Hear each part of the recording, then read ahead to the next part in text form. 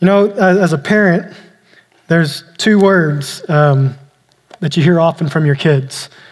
And a lot of times those words are, I'm scared, right? They come in at night, or sometimes they come home from school and they give you those two words, I'm scared. Sometimes it's this real realistic fear of things that they may have overheard or things that they saw on TV. And then other times there's just these thoughts that are so far out there that it's like, man, where did they get that from? But the words are still there, I'm scared. I don't always claim to be the best husband in the world. In fact, I very rarely ever claim to be the best husband in the world. When my kids were little, I'm talking about like in the crib still little, my wife and I would lay in bed at night, it's dark, and one of them would start crying, and we would have to decide who had the opportunity to go see the children. So what I came up with, being a fairly competitive person, was I think we should just play paper, rock, scissors to go decide who gets to go see the kids. So we'd play 2 out of 3, because you have to, right? Play 2 out of 3, and it's dark. And so we did, the 1, 2, 3, shoot. And I would say, what do you got? And so she would tell me, and man, sorry, babe, I got scissors. But here's the trick, is you always got to make sure to lose one. You can't do a clean sweep. You had to lose one. And it was about a week and a half, 2 weeks into this, until she realized, wait a minute, you never lose. And I just busted out laughing. I was like, I'm sorry. But I wasn't really that sorry. However, things always come back around. And so my wife is a very heavy sleeper, and I'm a light sleeper. So now, when our kids get up, they come to me. And so I'm the one that hears those words, I'm scared. But what is it about fear that grips us so much? It steals our sleep, it steals our purpose, it steals our identity, but it's still there, right? And it doesn't matter how realistic or unrealistic the fear is real. When they come to me and say that they're scared of killer clowns, it's still real. It doesn't matter what the fear is for. The fear is real. So, obviously, we're going to talk about fear today, but there's a couple of kind of ground rules that I want to set as we look into this. And number one is having an authentic doubt or fear does not mean that you have an inauthentic faith. And a lot of times we think that those two cannot coincide. So having an authentic doubt does not negate your faith. At the same time, faith doesn't mean there's a complete absence of doubt. So we're going to talk about how those two have a tension, but there's still life in those, okay? So if you got a Bible, turn to 1 Kings chapter 18. We're going to hang out there for a bit. We're going to move through some scripture really quick, but as we open the Word of God, let's pray this morning. God, we're grateful for our time together. We're grateful for the body of Christ. We're grateful for unity in the body of Christ. And my prayer is that as we open up your Word, that truth would flow, that you would give us ears to hear what you have to say. I believe that in this room that you have prepared a word for every person in here, for every set of ears. Will we grasp it? Will we take it to heart? Will we allow it to change who we are, to grow us? And Father, I ask that every word that comes from my mouth is of you, that you would pour through me the gift of preaching, that it's not my message, but it's the word of Jesus Christ pouring through me. In the name of Jesus, we pray. And the church said, Amen. So 1 Kings 18, I love the Old Testament, and one of the reasons that I love the Old Testament is because so much of it just plays out just like a movie scene. And I hear often people say, man, I wish they would make the Bible into a movie. And my first thought is, really? Because you realize that if it was made into a movie, you probably couldn't see it. Because there is some bad stuff that happens in the Bible. And I can promise you, it would not be PG-13, and it probably wouldn't be rated R. I mean, there is some gory, sexual, violent stuff that happens in the Bible. But it plays out like a movie scene. So we're going to move pretty quick through some scripture real quick. I'm just going to hit the highlights here. 1 Kings 18, we have the story of Elijah. Now, right before this, we find out that Ahab becomes king of Israel. And what the writer of Kings tells us about Ahab, he uses this phrase when he introduces every king. And he either says he did evil in the eyes of the Lord, or he says he did good in the eyes of the Lord. But here's the phrase that he uses when he introduces Ahab. He says he did more evil than any king who had gone before him. So Ahab is not a good man. But just in case things couldn't get worse, Ahab marries Jezebel, who we've all heard of whether you've read scripture or not. We know the name Jezebel, and it does not have a good connotation to it. So he marries Jezebel, who's not from Israel. And Jezebel not only comes into the palace, she pushes God out of the palace and brings Baal into the palace. So now everything that Ahab does is through the eyes of Jezebel. Okay? So we know that moving up to 1 Kings 18, there's this great famine that's gone on. It says it hasn't rained for over 3 years, and they need water. So moving into chapter 18, Ahab calls Obadiah. Obadiah is his right-hand man. What Ahab doesn't know about Obadiah is that Obadiah is a devout follower of God. And in fact, he's taken some of the prophets that were left from God and he's hidden them for their own safety. But he's Ahab's right-hand man. So Ahab calls him and he says, hey, let's go throughout the land and we need to get some food and water for my animals. That's not a good king. He doesn't say, let's get some food and water for our people. They're starving, they're thirsty. Let's get some food and water for my animals. So they go separate ways. And it says Obadiah comes across Elijah walking up to him. Now, Obadiah knows exactly who Elijah is. He is the man of God. He is the prophet of God. And Obadiah falls at his feet and he says, is it you, my Lord? And Elijah tells him to get up. And he says, look, I know for 3 years Ahab has been looking for me. Go tell him I'm here. And Obadiah says, whoa. I'm a devout follower of God. I know who you are, but you realize what you're asking me to do, right? You see, I've done this other stuff. I love God. I've taken these prophets. I'm feeding them. I'm taking care of them. I'm keeping them safe. But you realize that if I go back to Ahab and say, hey, I met with Elijah today, there's a pretty good chance that the rest of that sentence isn't going to get out of my mouth before he kills me, right? But even if it does get out of my mouth and I tell him to come meet with you and for some reason you don't show up, that's on me. So can we find another way? And Elijah tells him, I promise you I will meet with him today. So Obadiah goes, he tells Ahab, Elijah's here. So Ahab doesn't send people out to Elijah. He wants to see this himself. So he goes straight out, meets Elijah, and his first words are, what are you doing here, you troublemaker? You see everything that you've caused over the last 3 years? No introspection whatsoever of, this could possibly be my fault. You see everything that you caused. And Elijah says, you think I caused this? You think I'm the one that's causing this trouble? All right, here's what we're going to do.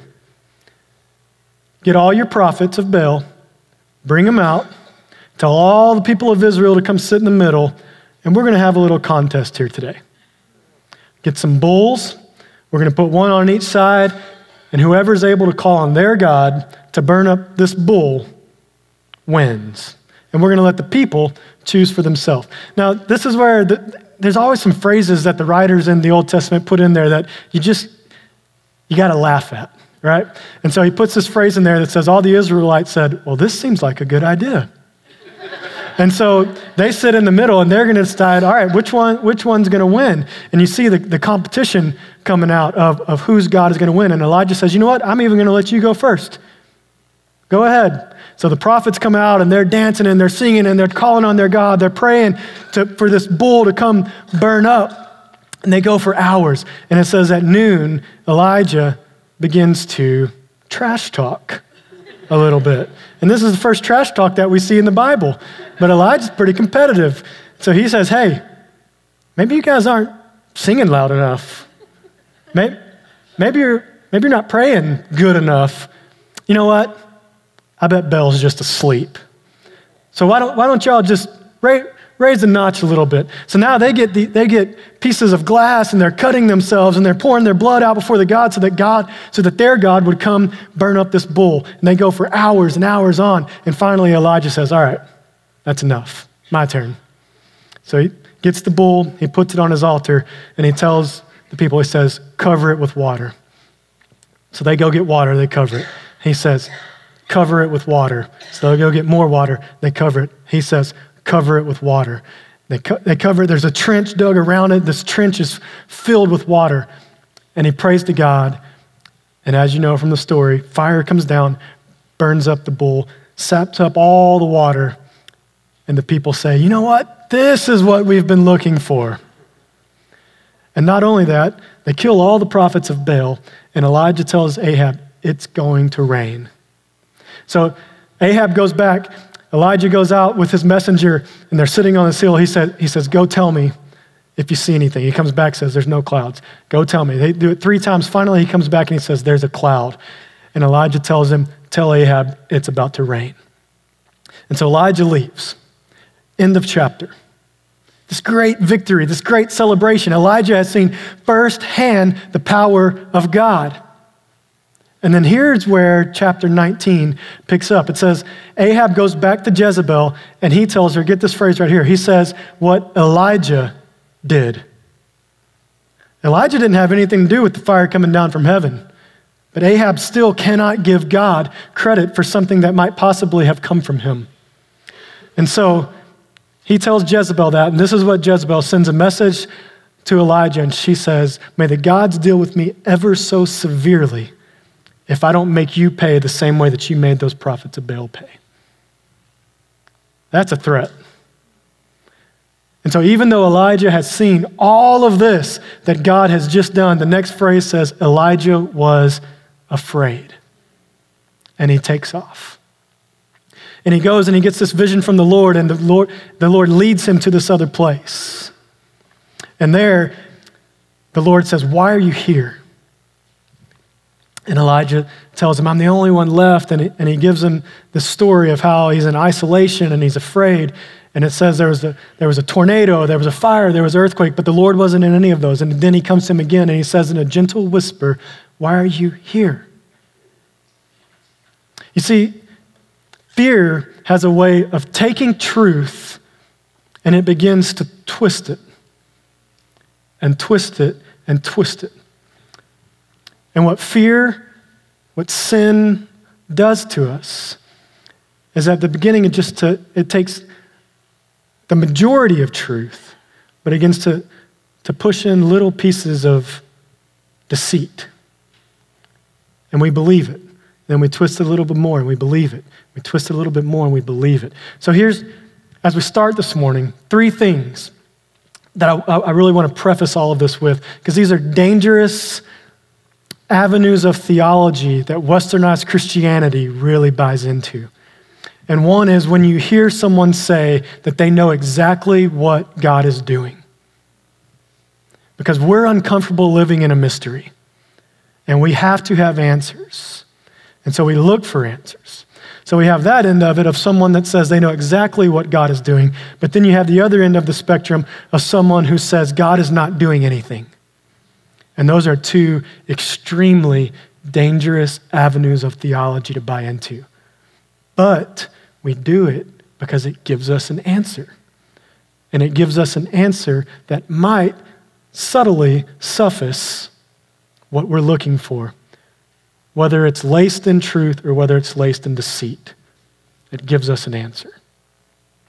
The other one is this, and it's in Romans 8. We hear the verse a lot that says, in all things God works for the good of those who love him. And so we take the end of that verse and think that that's the emphasis of it, those who love him, for the good of those who love him. But I want to twist it just a little bit. And what Paul is saying in that verse is, in all things God works. In all things God works. And when we only take the last half of that verse, it makes us think that in all good things God works. But when we see the verse for what it really says, it's in the good things God works, and it's in the bad things God works. That doesn't mean God causes, that means God works. And so we see that in the Garden of Gethsemane, when Jesus is praying any other way than this cup, and God says no, God works.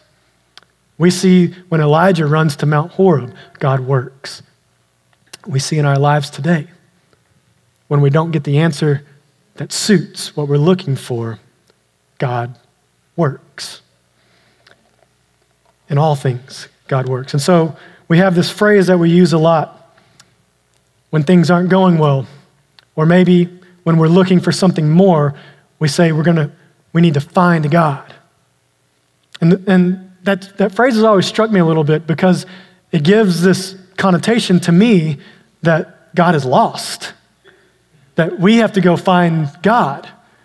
And I guess in my mind, which is warped, I'll freely put that out there. In my mind, I see God saying, I'm here in all things. I'm here. You don't have to find me. Open your eyes, open your heart, because I'm here. So we get to Mount Horeb, where Elijah runs to. There's a little background to Mount Horeb. He's coming from Mount Carmel. He runs to Mount Horeb. Mount Horeb is actually another name for Mount Sinai. And what we know as Mount Sinai is this is where Moses goes to receive the 10 Commandments. So it's a very holy place to the Israelites. So Elijah goes to Mount Sinai, and it says he went into the cave. If you look at the actual translation of Hebrew, it doesn't say he went into a cave. He went to the cave, which is actually translated the cleft. So Elijah goes to the exact same spot that Moses receives the 10 Commandments from, because he thinks this is where he's going to find God.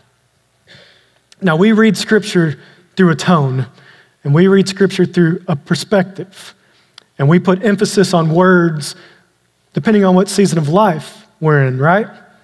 We have our human nature that puts emphasis on that. And so when I hear this phrase from God to Elijah, when he says, why are you here? To me, the emphasis is on this. He says, why are you here? And Elijah says, I'm the only one left. All the other prophets have been killed. I'm it. And fear has a way of drawing us into isolation. Fear has a way of drawing us into a spot where we're not supposed to be. It steals our purpose. It steals our identity. It steals our direction. Slowly. And so this God goes on and he tells him, you're not the only one. I've got 700 prophets that I've reserved, and they're waiting for you to come back to give them direction. Not only that, I'm preparing Elisha, who I need you to go back and anoint so that he can come along, because he's going to take your spot in years to come. And God gives him this plan of hope, and he restores identity, and he restores direction, and he restores purpose that had been stolen by fear. And it's in our spiritual meltdowns where God restores. And it's in our spiritual meltdowns where God takes the old belief and he renews it into truth. You know, I have opportunities at times to talk to people who have told me this phrase of, I just can't believe in God anymore. And it's usually coming out of a form of tragedy or coming out of something that didn't go the way that they wanted. And my response is usually, you can't believe in that God anymore. Because what we've done is we take God and we put him in the confines of what we define as him being able to do. And when it doesn't look the way that we think God is supposed to look, or act the way that we think that God is supposed to act, then it's this letdown. And it's in our fear that we create those. Because we don't like to be let down, right? But God takes those beliefs and our spiritual meltdowns, and he restores and he renews. I want to take just a sidebar real quick, because I hear on the news a lot. I got to be honest with you, I don't like watching the news, but the guys that I work with like to watch the news, so I pick up little concepts of it. And I hear a lot that Christianity is on the decline in the world. And this is the side note that I want to take you on. And I want to tell you, it's not. Now, I heard a preacher use this phrase a couple months ago, and I love the way that he phrased it, where he says that, yes, in North America, Christianity is in the midst of a pruning. And I like that, because I believe that it is. However, in the rest of the world, Christianity is exploding. Get some of these stats right here. And this is from the International Missions Research Report, which came out at the end of 2016. In the year 2016, more Muslims came to Christ than any year ever before. Christianity is still the fastest growing religion in the world. Right now, it's at 2.2 billion people, and by the year 2050, it's estimated to be at 3.6 billion people. It's the fastest growing religion in the world, and it's not even close. 16,000 people per day in China are coming to Christ. Per day. Here's the other thing about China, is they have over 150,000 people who have been diligently trained in missions that are waiting at the western wall of China for the wall to come down to move west. Do you know what's exactly west of China? The most Muslim countries in the world. And there's over 160,000 missionaries that cannot wait to get in there. Africa's already sending missionaries to the U.S. The Bible is still the most published and the most read book in the world, and again, it's not even close. God is on the move in the world. Yeah, there might be a pruning going on in North America, but God is on the move in the world, and that's exciting. May the kingdom come, may his will be done here on earth as it is in heaven. But in the midst of that, we have this dichotomy of fear and living in fear. And as we talked about earlier, it doesn't mean that your faith is false or fake or inauthentic if you have fear. It's natural. However, when we live in fear, to where fear dictates our relationships, when it dictates our jobs, when it dictates the way that we treat people, when it dictates the way that we treat ourselves, when it dictates our view of everything, it's wrong. And it's false. And it's not the identity that we're called to live in. Anxiety. There's 8.6 million people in the U.S. right now that struggle with anxiety.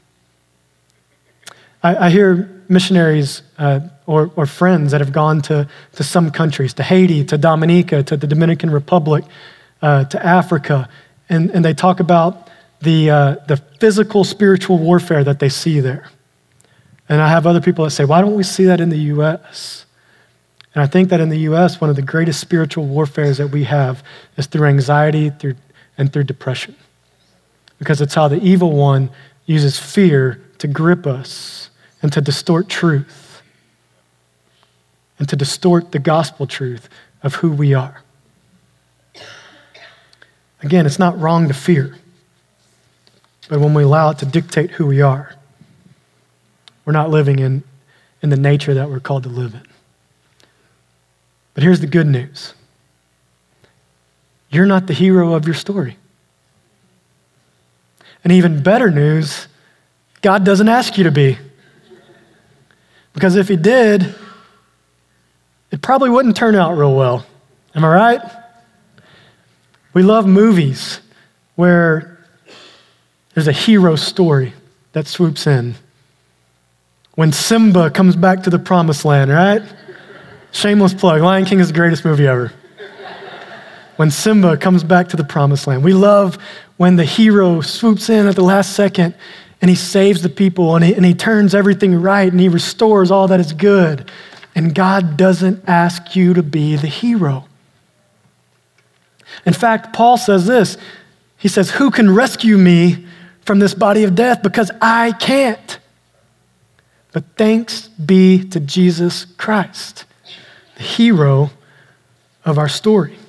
Now, we have this mentality sometimes that when we enter into this greater level of spirituality, or when we enter into discipleship, or when we enter into the gospel story, that all will be made right, and that the giants in our land will be removed, and that the opposition in our land will be removed. And that's not true. We even see that when the Israelites go into the land of Canaan, the Canaanites are still there. And when we come to Christ, when we enter into discipleship, our problems are not always removed. But God is the hero of our story. And he promises to go before us. He promises to go behind us. He promises to go beside us. and lead us into the land, the inheritance, the royalty that he's given you by calling you a son and daughter of his. See, fear has been defeated. It's dead.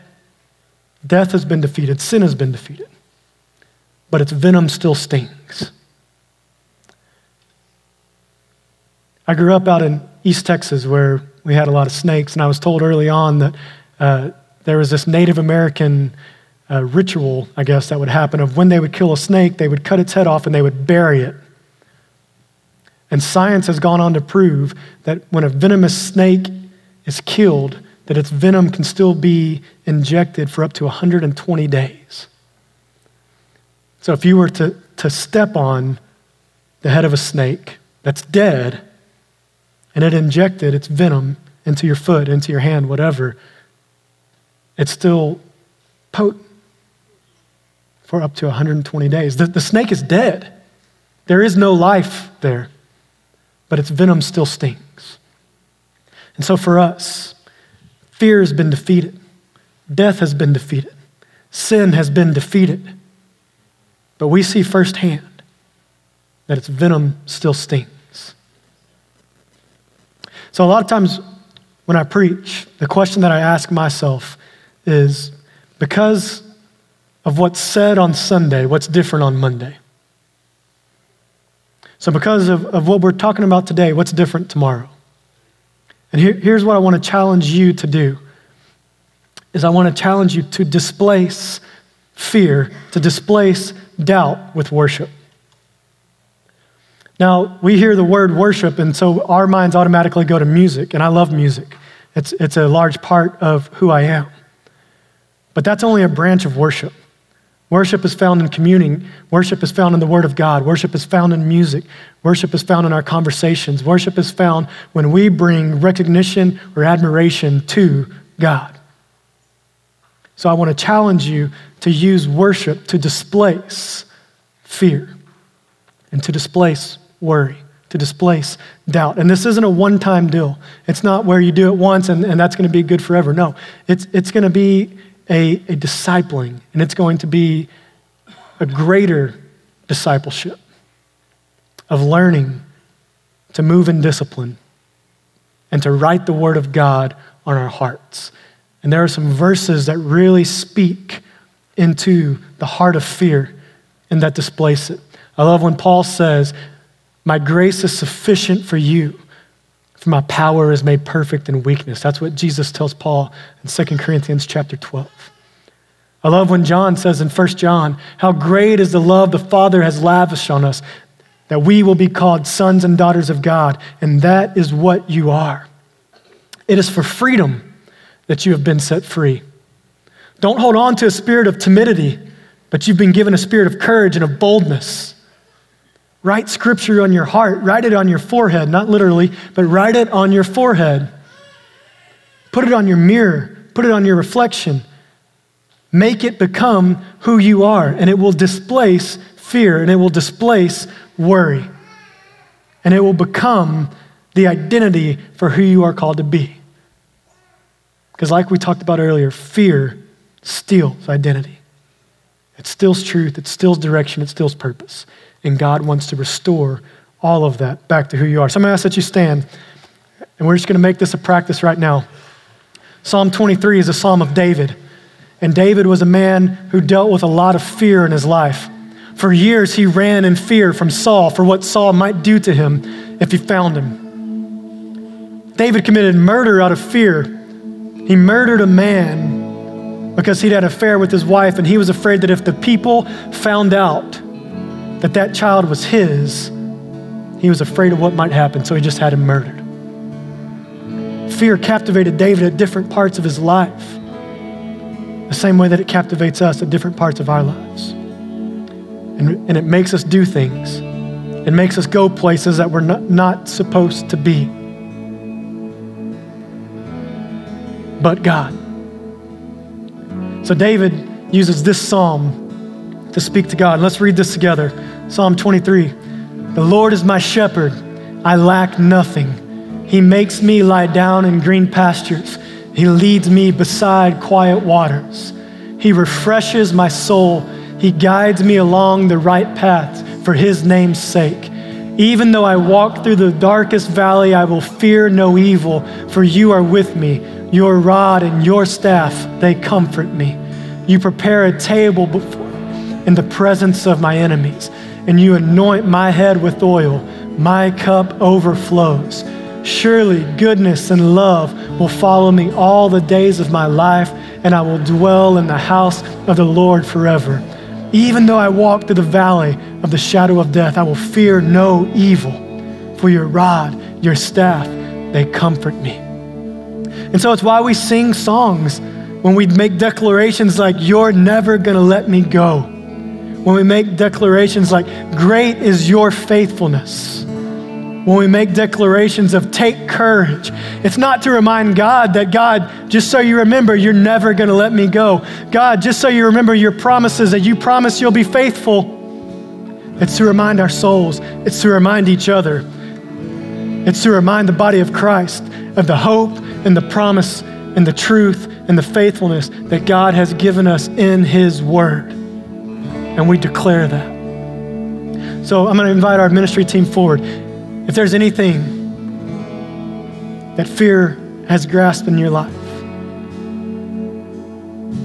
that you need a partner with, confession, repentance, moving forward, moving out of, moving into, we want to pray against the power of fear right now. We're going to spend some time in worship, in song, in prayer, in whatever it is. And my prayer is that we displace fear and worry right now. This is the way that the writer of Hebrews puts it. In chapter 2, he's talking about when Jesus comes down from heaven and he's made himself a man and he's given this inheritance. And he says this, he says, since the children have flesh and blood, he too, Jesus, he too shared in their humanity so that by his death, he might destroy him who holds the power of death, that is the devil, and free those who all their lives were held in slavery by their fear of death. So God, we want to give our chains to you this morning. We want to give our fear. We want to give our doubt. We want to give our bondage. We want to give our worry. We want to lay it down right now. In our worship, may your word be written on our hearts. May we be reminded of your promises and of your truth, and that you are faithful to who you say you are going to be. And you have defeated the power of slavery of death, the fear of death, the fear that grasps us. And we give that to you in the name of Jesus. Amen.